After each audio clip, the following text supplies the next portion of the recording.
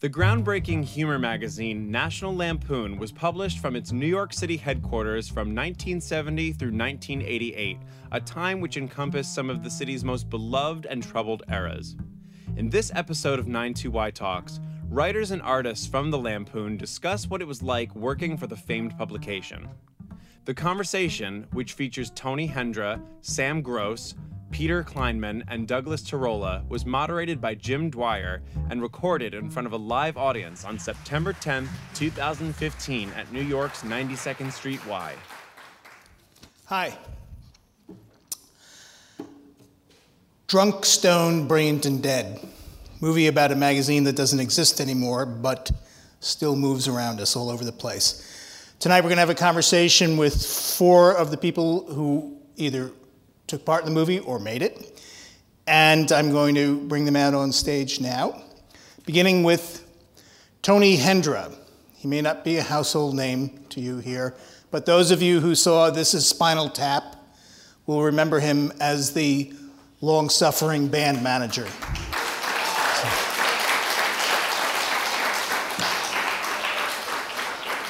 He also appeared on the front page of Not the New York Times, a very important single issue of the not of the New York Times in 1978 during the newspaper strike, when the fake newspaper declared that yet another pope had died. This was after Pope John Paul I and then Pope John Paul II. The Pope dies yet again, and appearing on the front page as the Pope was Tony Hendra. So, Your Excellency, Your Holiness, we're very happy to have you here tonight. Peter Kleinman is a creative director and writer who has been in the advertising world for many years, but was art director at the National Lampoon and also at Heavy Metal Magazine. Among his most famous covers are one of Stevie Wonder wearing 3D glasses and an infamous Baby in a Blender poster. You're welcome. Okay. Sam Gross is a Bronx-born cartoonist who is one of the masters of the craft.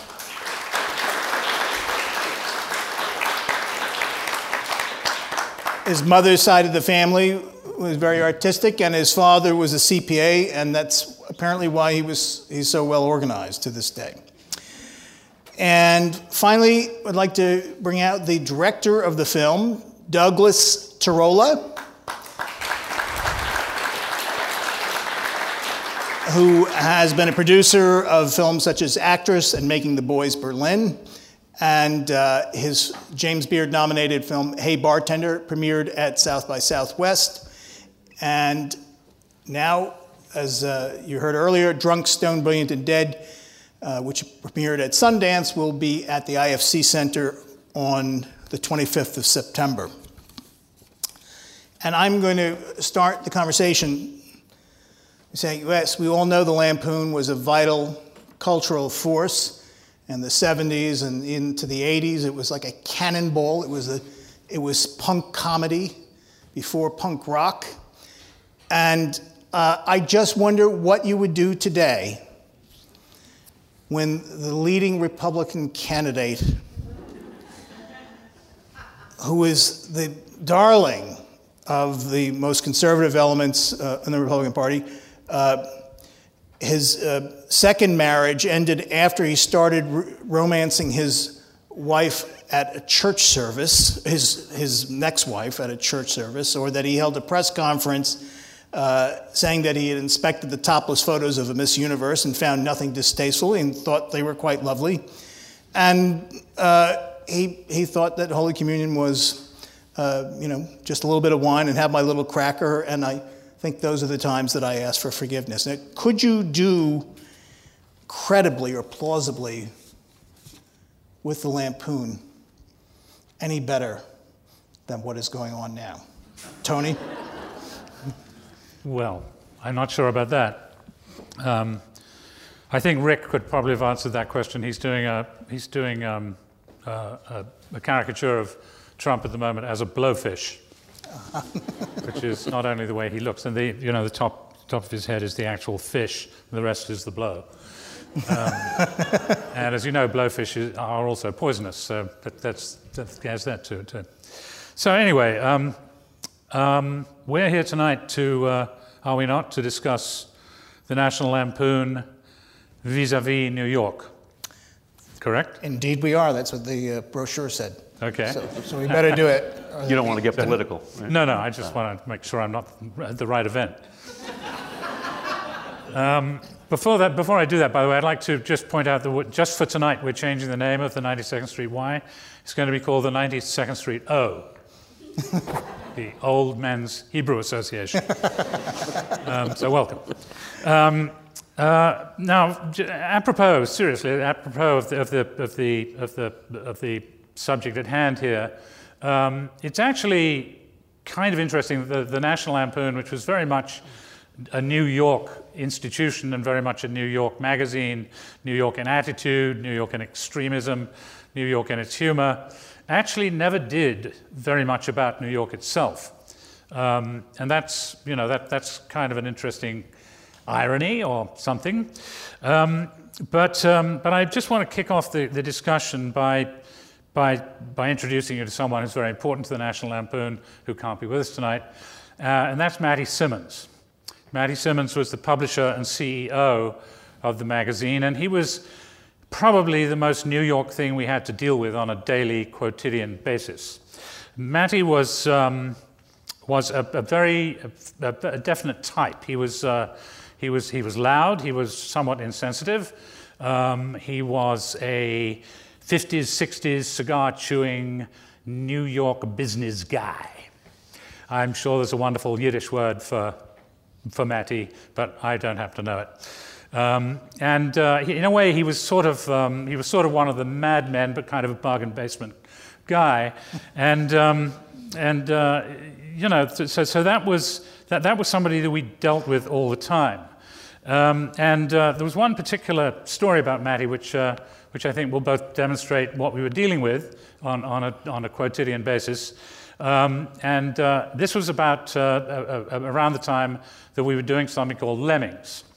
And Lemmings was an off-Broadway show which was a full-scale parody of Woodstock, which had happened about 3 years before that. This was done in 72, 73. I produced this after a fashion and sort of directed it and co-wrote it with a bunch of other people from the magazine. And I cast in it, for the first major roles in their careers, John Belushi, Chevy Chase, and Christopher Guest. And the basis of it was basically a lot of musical parodies, which of the great the sacred cows of the time, if you will, people like Bob Dylan and James Taylor, both of whom Christopher Guest did brilliantly, and Chevy did John Denver, and John Belushi did memorably Joe Cocker, which he later whatever you do when resurrected. Reprised. Yeah. I didn't mean that, but he later did on Saturday Night Live with Joe Cocker present. Anyway, these guys were incredibly talented, and they made the show into a hit. It became an off-Broadway hit, and sure enough, at some point after the first month or so, actually, as just as a side thought, just come to me, Lemmings, which actually opened in January 1973, was probably the first time that the magazine had actually sort of interacted with the city as a whole. It was done at the Village Gate, and it was on Bleecker Street, so you had all that sort of 60s vibe going on there. And it was very well reviewed by the New Yorker, and not so well reviewed by Walter Kerr of the New York Times, who found the obscenities somewhat tedious, which really annoyed me because, it just annoyed me. So the next day, I sent him a fish wrapped in a newspaper, saying swim with the fishes. And I never heard from Walter after that. But later in the run, the New York Times, in its infinite wisdom, also did a rave review called "Why Young People Like Lemmings." Anyway, it became a big hit and quite a moneymaker for the National Lampoon. So, about a couple of months into the run, Chevy and John and Christopher went to Matty Simmons and asked for a modest raise. And this wasn't surprising, really, because they were earning peanuts for this off-Broadway hit. I don't think it was even off-Broadway scale. It was Matty Simmons scale. And Matty took one look at these guys, and then he said to three of probably the most interesting, or the more interesting, comedy talents of the late 20th century, he said, "What do you need a raise for? You guys are a dime a dozen." Yeah, that was Matty. So anyway, we had to deal with Matty, as I say, on a daily basis, but I don't want to dwell on that. I came to the magazine in 1971 at a kind of crisis point in its history, which I don't need to go into. And I had been, for about 6 years before that, half of a comedy team, appearing on most of the terrible 60s television shows like Ed Sullivan and the Hollywood Palace and, oh God, they were awful. Dean Martin, the Dean Martin Show. You have to watch for on Perry Comer's show, you have to watch for Perry going to sleep when you're doing your routine. But it was, so I was, coming to the Lampoon was like I'd been firing on one cylinder for a long time, and I was suddenly firing on all 6 cylinders. And it was an extraordinary group. Really, we were all kind of misfits that somehow fit together. And one of the interesting things, and perhaps most New York thing about us, was that almost none of us came from New York. I came from Britain, obviously, and like many of funniest Americans around, 3 of them came from Canada. 3 of us came from Canada. And then other people came from other parts of the country. We had French and German and English cartoonists, and we eventually even had a South African editor. So we were a little melting pot, all of our own, which was kind of cool. But the most prominent person in this group was Michael O'Donoghue.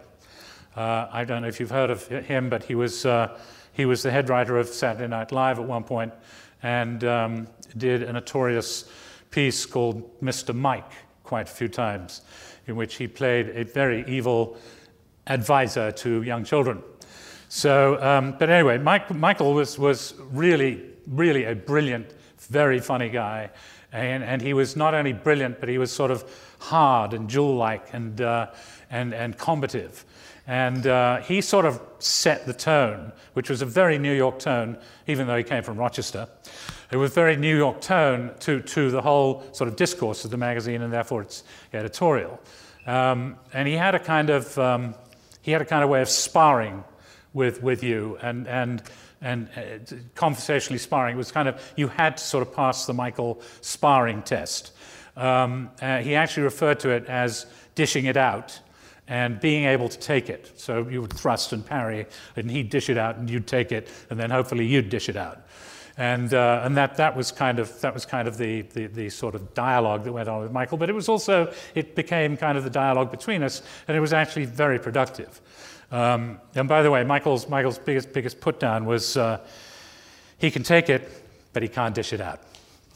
Which was you were condemned, if that was the point. Right. But anyway, the reason I wanted to talk about Michael is that he was kind of a mentor to me. We kind of hit it off, and since I lived miles away in New Jersey, he offered me a couch in this smelly old loft he lived in on Spring Street in Soho, which was when Soho was a wasteland, obviously. And I found that this sparring game that that we did all the time was actually teaching me very quickly how to talk and think and be funny in American. And it was harder, it was sharper, and it was much quicker to the punchline, unlike the more oblique forms of humor that I'd grown used to growing up in England. And Michael was always accusing me of circumlocuting. He would smoke silver thins while he was working. He said, "You're circumlocuting, Hendra." And circumlocution, I believe, is removing the foreskin from an otherwise healthy joke. And that was a perfect Michaelism. So anyway, Michael and I did a few things together, and although he generally wrote alone. But the most important thing and the most fun thing we did together was the National Lampoon's first album, which came out in 1972, and was called Radio Dinner, as opposed to TV Dinner. Yeah, okay, I'm sure you get it. And Radio Dinner was based largely on the stuff from the magazine. But the most important thing about it was that for the first time, as far as we knew, and we were fairly clued in, we did 3 rock and folk parodies of then extremely sacred cows, of Bob Dylan and Joan Baez and John Lennon. And anyway, we recorded these, and I actually ended up doing John Lennon because we couldn't find anyone who was willing to do John Lennon. Now, I should explain about this song, since it triggers the rest of the story, that every word in the song, which we hope you're about to hear, was actually written by John Lennon. What happened in 1971 was that Lennon had given an interview to Rolling Stone, and he was going, at the time, I believe with Yoko also, through primal scream therapy. And primal scream therapy, which you've obviously not heard of, otherwise you'd probably be laughing. Primal scream therapy got you back into touch with your primal urges and needs by screaming. That's really what it was. It was like you screamed everything you wanted to scream out ever in your life. And that got you back in touch with your primal needs. So he did this entire interview, primal screaming, and ranting about the Beatles, about the Stones, about Linda Eastman, and practically everything, Apple Records, everything, his auntie, he ranted about everything. And Michael put the choicest parts of these rants together. He picked them out, and a guy called Chris Cerf, who was one of the sort of original members of the magazine, wrote a brilliant kind of Imagine-type accompaniment to it. And then I worked with Chris to sing this. And we're going to try to play it for you. Can you actually play it? I don't know. Okay, well, Mr. Engineer, we're about to try and play this song. So this is what the John Lennon parody sounded like. Technology. I resent performing for you fuckers. Tell me, what do you know? A lot of faggot middle-class kids wearing long hair and trendy clothes. Look, I'm not your fucking parents, and I'm sick of uptight hippies coming knocking at my door with a fucking peace symbol. Get this fuck fast. I don't owe you fuckers anything, and all I got to say is fuck you.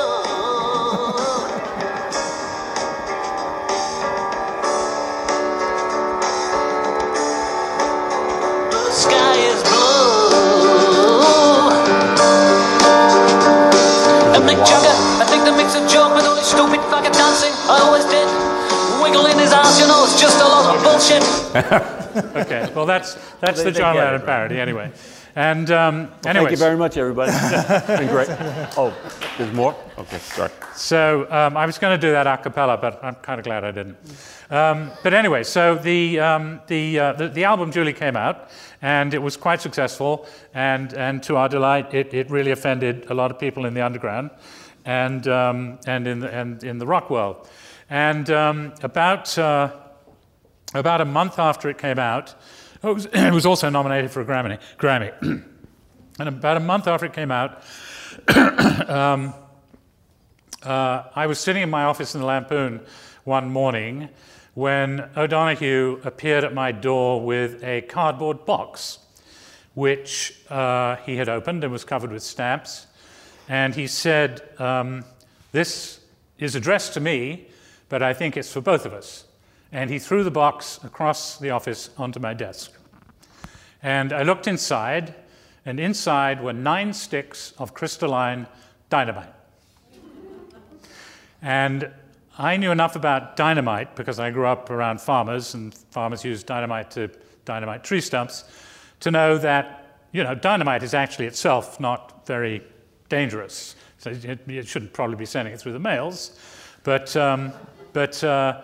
if it's crystalline, it's degraded, and it will blow up if you breathe on it. And the fact that Michael had thrown this box across the desk, onto my desk, and had not blown up the best humor magazine in America was an absolute miracle. So I got up and said, I am leaving this building now, and you should do the same. And I left and went across to the nearest bar. It was 10:30 in the morning, and had a double scotch and stopped trembling. And in due course, the bomb squad came with their funny, great big ball on wheels that they put bombs into, and the very brave policemen who do this and actually have similar shaped protective gear, and they took the dynamite away and put it in their bomb machine and took it away to wherever you take bombs away to. And I went up back into the Lampoon, and there in the lobby, surrounded by several cops who seemed to be kind of in awe of what was going on. There in the middle was Michael, and he was sort of crouched in this. He got into a kind of feral crouch when he was really, really mad, and he was screaming at them, "Give me back my dynamite, you pigs! It's mine! It's mine!" And anyway, this was one of the best days of my life, and certainly those were the happiest days of my life. That's all I have to say for now. Well,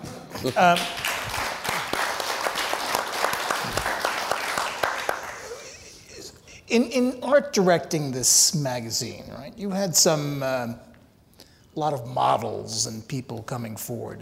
You're going to go right to the photo funnies, right to the nudity, right? Yeah. Yes, why not? No, yeah. I think it's very surprising. There were no apps back then, and yet you had sex. And how did that happen? I never said I did have sex. I didn't say you did either, but I mean, you had it in the magazine. Not only were there no apps, there was no email, there was nothing. Right. And we put out 100 pages a month, and I still don't know how we did it. It's a miracle, really. Yeah. And how did you get pictures for it? How did we get pictures? Yeah. Stock pictures? We used the photographers. First of all, I was working at Esquire magazine, right. And it was a real culture shock to get a call from a friend of mine, Rosie, who was a little person, a midget. Can you say midget? No, I don't think so. Small people. She was a dwarf. And she said, "Oh, they need an art director at the Lampoon." I was 21 years old. I think I was 20, and I lied, said I was 21. And I said, "I can't do that." I was doing paste-ups and mechanicals at Esquire. And she said, "Oh, no, you're perfect, you're perfect." So the idea of shooting the photo funnies models was kind of what got me to walk from 53rd up to 59th to meet with these guys. And first I met Michael Gross, and he looked at my portfolio, and then he brought me back and opened the door, and all the editors were sitting there.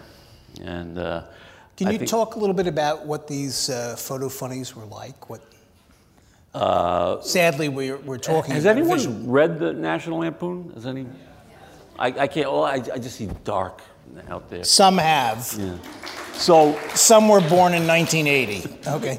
I mean, photo funnies were little black and white, based on fumettis, right? And usually the editors or myself were in them, and generally there were women in them with fairly large breasts, and we used it kind of as an excuse to take any sexual jokes or double entendres, and oh yeah, we'll put that in a photo funny. So we shot them all with Polaroid. We used an office in the back, and that was one of the functions of the art director of the magazine, was to shoot the photo funnies. But we also did parodies of Life and of National Geographic and Esquire and Playboy, and for that we used some of the top photographers in the city. So in a sense, what Tony was talking about with not being a New York magazine, but we were loaded with local New York talent, right? I mean, every studio on Fifth Avenue, every photo studio, you know, we used them.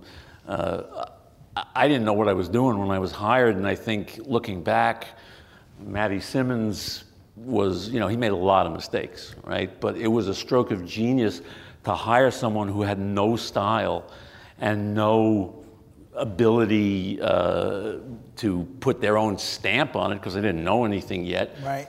But I still had the wireframe of, you know, some talent. So doing parody it was great to get someone in there who wasn't a super famous art director, you know. And I think you guys were about to hire the guy who was doing Rolling Stone. Yes, that would have been a disaster, yeah. And it would have been a fight every day, you know, because he would have wanted it to look his style, but the greatness of the Lampoon was that these guys were parodying, you know, existing material. So that was one good thing. Of course, Matty, he hired me at 20 grand a year, and then when I started, Matty called me into the room and said, "We're going to start you off at 16 grand a year because you need to learn a little." So I kind of got a pay cut on day one. He also, I remember years later, I brought in this really I thought it was well drawn. It was a strip by Matt Groening, and I really wanted to buy it, and no one knew who he was. By who? Matt Groening, the guy that does The Simpsons, right? Yeah. Oh, and I show it to Matty, and he goes, "This guy can't draw. This is crap, Kleinman." And I go, "No, he's really good." This is like, I don't know, 79, right? I said, "No, I really want to buy it." He goes, "You're out of your mind. You're out of your mind. What are you smoking?" He wouldn't let me buy stuff from Matt Groening. No, he had an eye for you know, for mistakes, for stepping on talent, as he did with Chevy and Tony's story. Yeah. What was your favorite bit? My favorite what? Bit in the magazine. One of them was involving Matty. A lot of people denigrated Matty. Matty was unique in two ways. One, in 1970, he was buying First magazine rights. And I sold him the Frog cartoon. Wait, the Frog cartoon. What is the Frog cartoon? The Frog cartoon, it takes place in a restaurant with this couple looking down at this.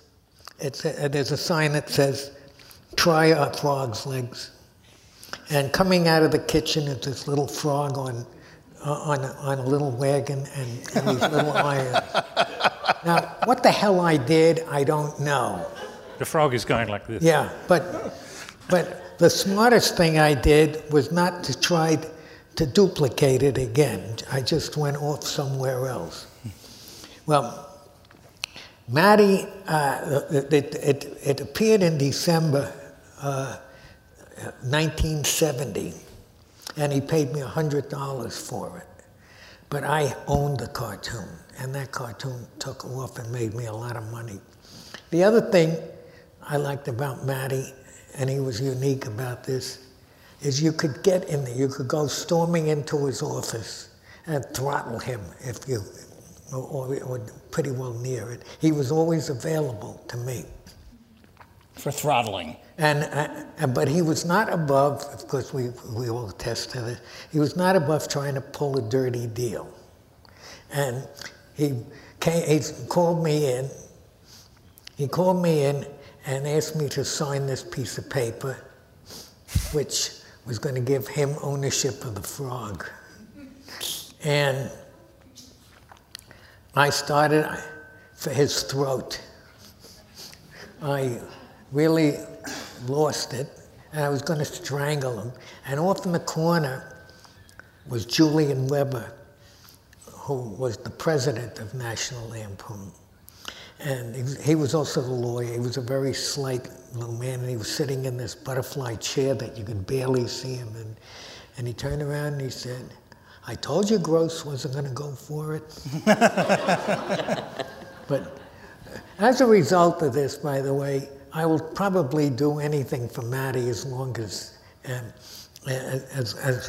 as long as I don't get into too much trouble. And just fairly recently, he was trying to get me involved with a book deal with the current management of National Lampoon, which is, both of them are in jail now.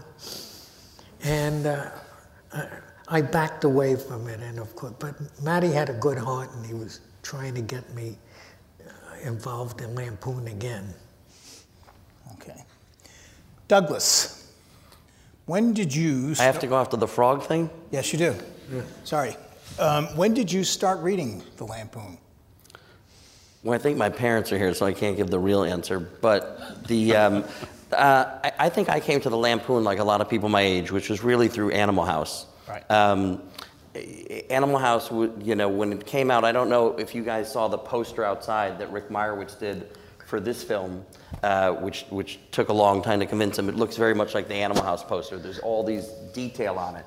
And I would go to this movie theater and the poster was there and just stare at it, you know, before going to another movie or after, and it was just looked like this amazing thing. So I went to Animal House with my dad, and that led me to try and find the magazine after that. There were two places in the little town I lived that sold them, and they sort of weren't on the highest shelf like the Hustler and Playboy. It was sort of on this other shelf you could get away with looking at it.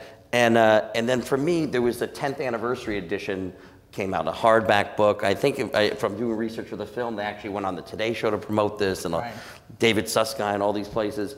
And that really opened me up to it, and then started, you know, getting the magazines from there. So one of the great things about seeing that, I had no interest in this subject at all, I have to say, until I saw the film. You know, I remembered the Lampoon, and all that, but I didn't quite appreciate its breadth, its throw weight. So maybe for some of the younger folks here, you might talk about all the little tributaries, or not so little tributaries, that the Lampoon became. I mean, I think like Animal House, for instance. I mean, I think what the Lampoon affects things in so many different ways. I mean, the probably the most obvious is that Animal House came from that, and that sort of created its own genre, for better or worse. Some better, some maybe not as well, which I think leads us to Judd Apatow today, and even a movie like Trainwreck, I think, owes something to Animal House. There's, of course, when Tony's talking about all the talent that came and did the off-Broadway shows like Lemming, and they had a radio show and another Broadway show, and those people really file into Saturday Night Live, which affects, you know, everything, sort of like a minor league for big comedy. Well, I mean, we mentioned Belushi before, and Chevy Chase, and Gilda Radner, Bill Murray, Ivan Reitman. I mean, it goes on. But what I think the other part of it is, for me, is which people I don't think talk about as much, and we try and discuss in the movie, is that just also the look of the magazine. For me, when I think of comedy before National Lampoon, you think of like Carol Burnett on TV or Laugh-In, and it's sort of, you know, there's a couple of props to make you think Lily Tomlin's in this phone booth or this phone bank, or, you know, Carol Burnett's on this stage. But you look a little bit to the left or right, it's a stage. It would be like we had the set here and you could see it. After Lampoon, because everything is to such detail, there, like in film, you talk about filling the frame of the screen. Yeah. Every detail in the magazine, they did a New York phone book parody. The phone numbers are jokes. They did everything. And then you think of like the first season of Saturday Night Live, and think of like the Greek Diner or the Samurai, and that Greek Diner looks like a Greek Diner completely. You know, as modest as the newscast was then, it looked like what newscasts look like. And I think that really is also part of where the Lampoon sort of has taken us with comedy. Now, this thing you call a phone book, what is that? The phone book? Well, I mean, I know that Tony was saying that, you know, the magazine, and I think he's right, isn't, you know, it's not about New York. It is this national magazine. But as a fan of the magazine, then of course making this film and looking at everything in condensed time, I do think you see a little bit of the history of New York in that time period through it in different ways. But I think for me, the most important way, sort of studying it now, or even when I first got that 10th anniversary edition, is it just looked like, for the people working there, like New York City was like a studio backlot. It just looked, you could see all these things, whether they were supposed to be New York or not, where you got the impression that they just said, hey, I have an idea, let's go shoot in this like abandoned, you know, I think there was an abandoned parking lot or something, the way New York always used to look, where there would just be like a building missing and it looked like people throw their garbage there. There's a great little thing that's a parody, I think, of like like a fresh air kid saying, subscription ad. little Doug Kenny, who was one of the founders of it and writers, little Doug Kenny will go hungry tonight. And he's just sitting at what looks like a corner of a Manhattan street that had been blown up, which was very New York. And I know that's probably like a bad description of New York, but it just felt like these guys could just go do anything. Like, I have an idea, I'll go do it. We need to get a woman with oversized breasts, we'll go to 42nd Street and just go find one. There's a thing called dog fishing. I think the paramount example of that was, I don't know how many of you remember this, but one of the great publications that the Lampoon did in 1974 was called the High School Yearbook Parody, which was, one laugh. The High School Yearbook Parody was actually the high school yearbook. It was the 1964 high school yearbook of C. Estes Kefauver High School in Dacron, Ohio. And that was it. There's no such place as Dacron, okay? And it was an all-American. Really, had every single crazy type, every single kind of situation that happens in high school, and which is portrayed in a high school yearbook. In order to shoot that, we had to shoot it in New York for budget reasons, and we had to have a lot of people who were willing to work for free. So we enlisted Columbia Prep on the Upper West Side, and Columbia Prep, which is actually K through 12, I think, but we enlisted their high school segment, and they are the poor students of C. Estes Kefauver High School in Akron, Ohio. So, and that, I mean, that's a perfect example of how we used New York to do something that was actually worked brilliantly on a national scale. And the other thing is, and maybe it was for monetary reasons, but the people who work at the Lampoon are all over the Lampoon. In other words, it seemed like either in place of models or because they wanted to be maybe in a picture next to one of these 42nd Street dancers, or they're all over there. So as someone, or if you want to parody John Lennon, for example. Yeah. Well, what about the 42nd Street dancers? What is that exactly? Well, Danielle, who he's referring to, was the original Miss Photo Funnies, but in later years we expanded and we used whoever we could get. Meaning? It didn't matter. Women with slightly smaller breasts. Yeah, she disappeared. Her boyfriend came up and threatened us once. It was, you weren't dealing with a Madison Avenue crowd. Okay. So all right. When I was hired, Doug was the first to speak. This door opens up and all these guys are sitting there. It's Doug Kenny, Henry Beard, Tony Hendra, Jerry Sussman, John Weidman, Brian McConaughey, P.J. O'Rourke, and Michael Gross brings me in. And Doug looked at me and he goes, "Well, I have 3 questions. Can you get us drugs? Can you get us nude women? And do you have some place where we can go with the drugs and the nude women?" This is what he said to me. I swear to God. And I thought for a minute, I said, yes, yes, yes. And I look around and Tony was there, and he said, "I have no further questions." Hired. That was my job interview. So. Okay. All right, so the audience has pitched us some questions. Do you have any ideas for pieces that you would want in the Lampoon now if it still existed? Yeah, but we're not going to do it for free. Yeah, I mean, you might steal them. They pay good money. Yeah. Not everybody here is on a comp. That is true. $29. The Pope was free, and these people paid $29 for us. That's amazing. All right. So can we give them one Lampoon article that deserves to be done now? Or well, would we do a Trump cover and you'd open it and the wig would come off? I mean, would we do some sort of die cut where you open it up and there's fully bald Donald Trump? I mean, probably people want to see that. Yes. Might sell too.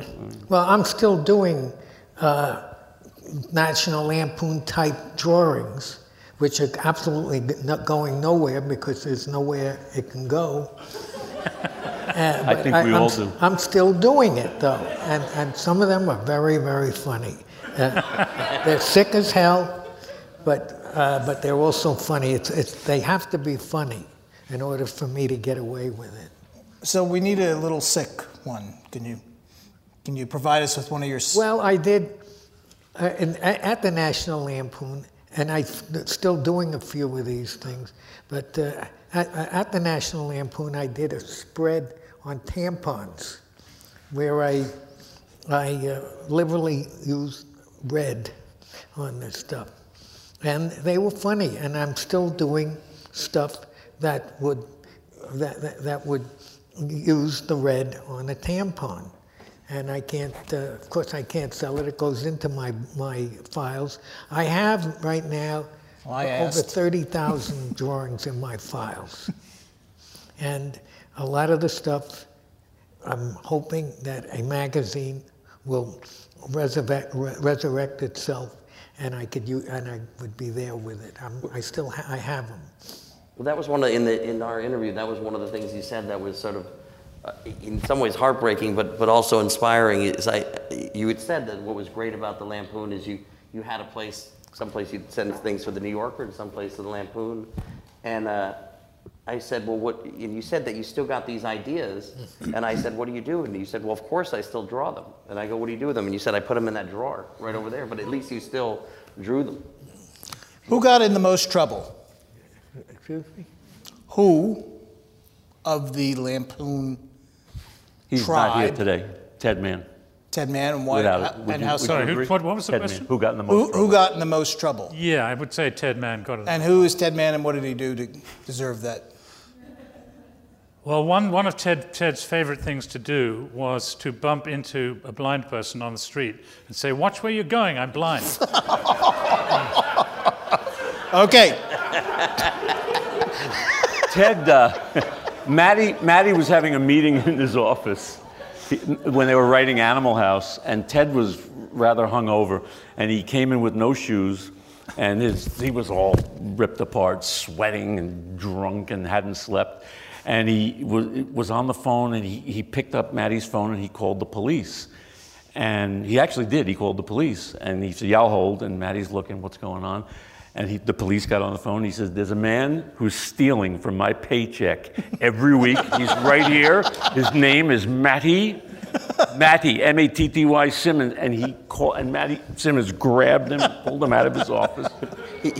I know this is maybe not as extreme, but one of the better Ted Mann stories that we heard, and you should know, he went on to write like the Hatfield and McCoys for the History Channel and a bunch of other things, is that I guess on Madison Avenue there was an ad agency across the street. And you know how people in ad agencies, if they represent like a Tide, they put the Tide thing in their office. And so this guy across the street had all these products, and every time he put one up, Ted would go and buy one and put it in his window across. I could think that he might be losing the business. Yeah, Ted had another side to him on two occasions. One of them, he supplied Bill Woodman, the cartoonist, with just reams of paper. The other thing he did was, to me, he sent a gigantic salmon down from Canada. And this thing arrives at the house, and it's that big. And and we were very appreciative of it. And we lived on this thing for like 2 weeks. Ted brought a 500 or a 200-gallon canister of laughing gas up to the office. Yes. Right? And he had two guys wheeling this thing in. The thing was 5 feet tall. I mean, this huge industrial, and balloons, and he handed out balloons to everyone in the office, and all day long, everyone was filling up balloons with nitrous oxide and walking around the office. Talking in squeaky I have an idea for Mickey Mouse. Yeah. Remember that? Yeah. Matty had it removed. We were all Disney characters. Yeah, he also, by the way, there was a point where everybody could decorate their own office. Yeah, he did it like that. And he had this jungle with a hammock in this thing, and monkey noises, etc. And he did bad things. I hope that answers your question. It did, and we see why he got in. Well, he also got other people to do bad things. He also got. Well, him and Tony got me to put a can of. We didn't have computers, so everything was done with rubber cement and cement thinner. And Tony knows exactly what I'm talking about. So Tony and Ted say, Kleinman, what would happen if Tony dropped a cigar ash in the rubber cement? And I said, I don't know. And there. And the whole rubber cement went up, and Ted kicked the can over to put it out, and a wall of flame shot out. The entire editorial lounge burst into flame. I didn't kick it over. I think Ted kicked it over. The firemen came with axes. They chopped up our couch. Remember that? Yeah. So you didn't need the dynamite after all. Yeah, well. A little rubber cement. We hated the couch anyway. Yeah. What are your thoughts, if you were a member of the audience asked, what are your thoughts on the politically correct nature of comedy today? I'm against it. Yeah. That's a brave stand. We couldn't Anybody do here for it? We couldn't do anything that we did back then. We couldn't do it now. We had a cover of a big fist punching an Arab in the face. I don't know if you remember that. We could never do that. Well, I'm still doing it, but it's not going anywhere. Right. Yeah. Staying in the closet. It doesn't stop me. But, I try to sneak a couple of things by the New Yorker, and most of the time I get them all back. I don't think we could even shoot the dog. Well, no. The dog. Some of the folks here may not know about this cover. Well, there was January '73, I think, right? What was the Ed Bluestone? Yes, but what was the issue Death. title? Death. The death cover was an incredibly cute mutt who was actually modeled on a dog that I owned called Freckles, and this very cute mutt had a 357 Magnum, I think it was, in his ear. With a big sort of mafiosi kind of looking hand clutching the gun. And the caption read, if you don't buy this magazine, we'll shoot this dog. And the dog was looking over very worriedly at the gun. So it was a great cover. It was probably the most successful cover we ever ran. Somebody pointed out that, not to return to Donald Trump, but here we go. Somebody pointed out that Trump could actually kill a kitten on live television, and the story would be his poll numbers increased again. I'd like to see that. That's a good idea. Tony and I recently did a piece called Reheading, where we had Muslims putting the heads back on instead of beheading, it was reheading. And Beautiful. We got a lot of flack for it. Yeah. Well, never found a home for that. From who? Yeah, who would be opposed to that? That seems right, like a exactly. The guy looks so happy, he's got all these stitches around here. And he's got his head back. Yeah, that reminds one of the things that I've done recently, which actually has seen somewhat the light of day because it's been part of a presentation that Bob Mankoff, the cartoon editor of the New Yorker, has, and it shows these body parts all over the place, just strewn all over the place, and the head of this person, who obviously just blew himself up, is there, and the imam is looking down at him and saying, "You don't get the virgins until we find your penis." That's good. Just recently. You guys asked the question. That didn't get published? Huh? That should have gotten published. I'll publish that. You'll publish that. I'm still trying to get it published. He uses it in a PowerPoint, basically, to show what ain't being published, basically that. Well, I don't think we can surpass that. And I'd like to thank you guys for coming. And by the way, you should go and see Drunk, Stoned, Brilliant, and Dead, or we'll find a kitten and kill it. You should also get the book. And the book that's... Yeah, don't forget the book. There's a book coming out, too. But the movie really is great. It's fantastic. It's been out for 3-4 years. It's a Rick Meyerowitz's. Rick Meyerowitz has a book called Drunk, Stoned, Brilliant, Dead, which has all their work in it, and it's great. Yeah, you're in it. I'm in it. Tony's in it. And they're all in the movie, too, so go see the movie. Yeah. Thanks a lot, folks.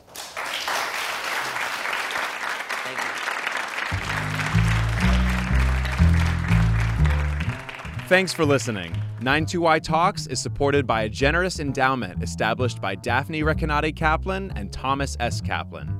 You can subscribe to our podcast on iTunes and find more great conversations on 92iondemand.org.